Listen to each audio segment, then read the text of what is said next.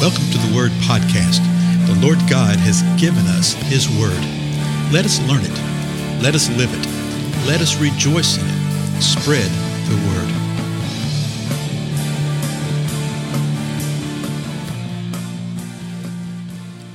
Blessings, everyone. This is Dale. I'm so glad that you've joined with me today on the Word Podcast. We've been having a lot of fun here of late, looking to see what the Word of the Lord has to say in relationship to the feast of the Lord. Now, again, quite often people will say, well, why do we need to know anything about this? Why is it important?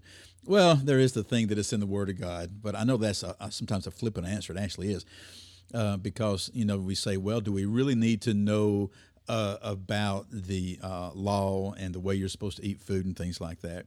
Well, it's good to know these things to understand what is happening within the Word.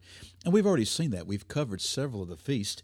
And so what I'm planning on doing is the next couple of episodes covering all the feasts and then sort of tying it together with how this helps us understand the timing of some things, primarily the timing that we see in the last week that Jesus was here on earth.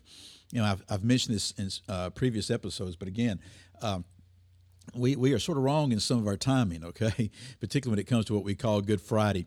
In all likelihood, Jesus actually died on Wednesday afternoon, Wednesday afternoon. And we know this from what we know about the feast. Okay, I'll give you an example. The first feast at the beginning of the sacred year that the Lord gave His children was the Feast of Passover. And Passover was to be done on the 14th day of the sign, and they were supposed to prepare things. It's actually called the Day of Preparation in one place in the New Testament.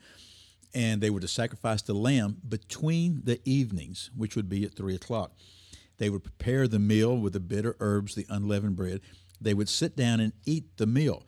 When they sat down and ate the meal, it would be, let's say, 6 o'clock our time. Well, the sun would be going down, correct? It would become another day because the Hebrew day begins at sunset. That next day is the 15th day of Nisan. The 15th day of Nisan is the first day of the Feast of Unleavened Bread. And that day was a day of holy convocation. Okay, it was a Sabbath day. And that feast lasted 7 days, the first day and the last day, a Sabbath day. And then you had the Feast of First Fruits, which was the day after the Sabbath, not this Sabbath, not the Sabbath of the 15th day of the sign, but the Sabbath of that week, the weekly Sabbath, which the Hebrews celebrate from Friday sunset to Saturday sunset. And so that particular week, it would have been on the 18th day of the month. That will shift back and forth to a degree, depending upon the calendar. And then, so we saw first fruits. We had Passover, unleavened bread, first fruits. And then we saw that 7 Sabbaths, 7 sevens, the day after that would be the Feast of Weeks, or the Feast of Pentecost. Okay, the Feast of Pentecost. So those are the 4 spring feasts. We call them the spring feasts because they all happen in the spring. There are 3 other fall feasts that all happen in the fall. So the spring feasts happen in our March and April. Okay, the fall feast happened in September, October. Again, they are different weeks, different times of years, because of calendars, particularly the Hebrew calendar. So we're up to the first one of the fall feast. Now, these are really interesting because Jesus fulfilled the first 4 feasts when He came the first time. He fulfilled those. The fall feast, He hasn't fulfilled yet. And He will fulfill these when He comes again.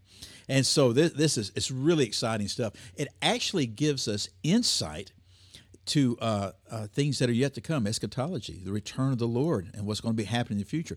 If we know the feast, we can glean a great deal of insight. So the next feast is called the Feast of Trumpets, or the Feast of New Year.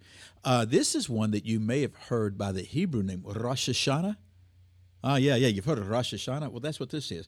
Again, it happens in September of October, and it's actually on the first day of the 7th month.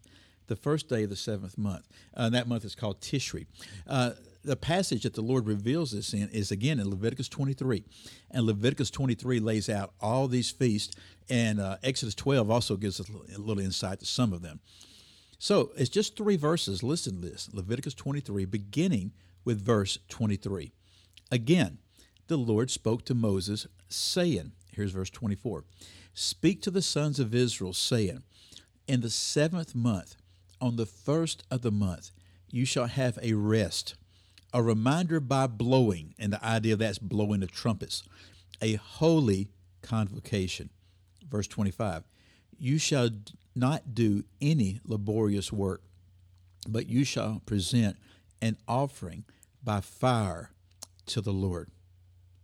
And that's all he says about it, okay? That's all he reveals about it, is that he's saying on the first day of the seventh month, I want you to have a day of rest, and I want you to have blow trumpets. I want there to be a holy convocation, a Sabbath time, a worship time where you will come together. And he says, I want you to present an offering by fire.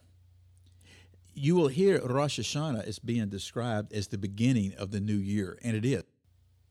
Rosh HaShanah is the beginning of the civil calendar, okay, the civil calendar. And again, like I said before, it is a lot like we will have our civil calendar January to January, but then businesses will often have their own calendar, okay, their physical calendar, for instance. And so it's the same type of thing. What makes this interesting is that the Lord is calling them to something.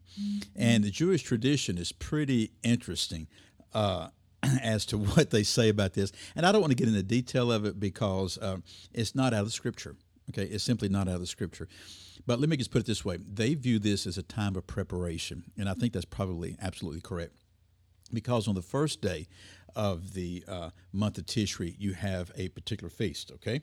The Feast of Trumpets, the Feast of the New Year. On the 10th day, you have another feast, and we'll talk about that the next time. It's the Day of Atonement, Yom Kippur. You've heard about that. And then 5 days after that, you have the Feast of Booths or the Feast of Tabernacles. The 10-day period between the Feast of Rosh HaShanah and Yom Kippur is referred to in the Hebrew mind as the days of awe, A-W-E, days of awe. And I'll put it this way. It is looked upon as a time of repentance, as a time of confession. And that's a good thing, is it not? Okay, a time of repentance and a time of confession.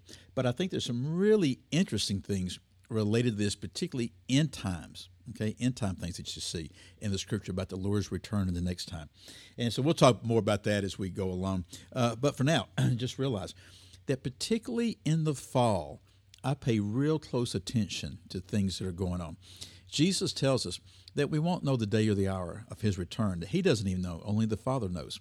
But we will know the season. We will know the season. And I think these fall feasts give us some serious insight, give us some understanding about some things. And so with this one, Rosh HaShanah, know this, the Lord's calling them to a time of repentance. He's calling them to a time to reflect upon what's going on because something is about to happen.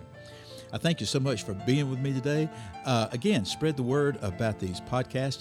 Put it on your Facebook and your social media posts and things like that. And I'll see you again next time.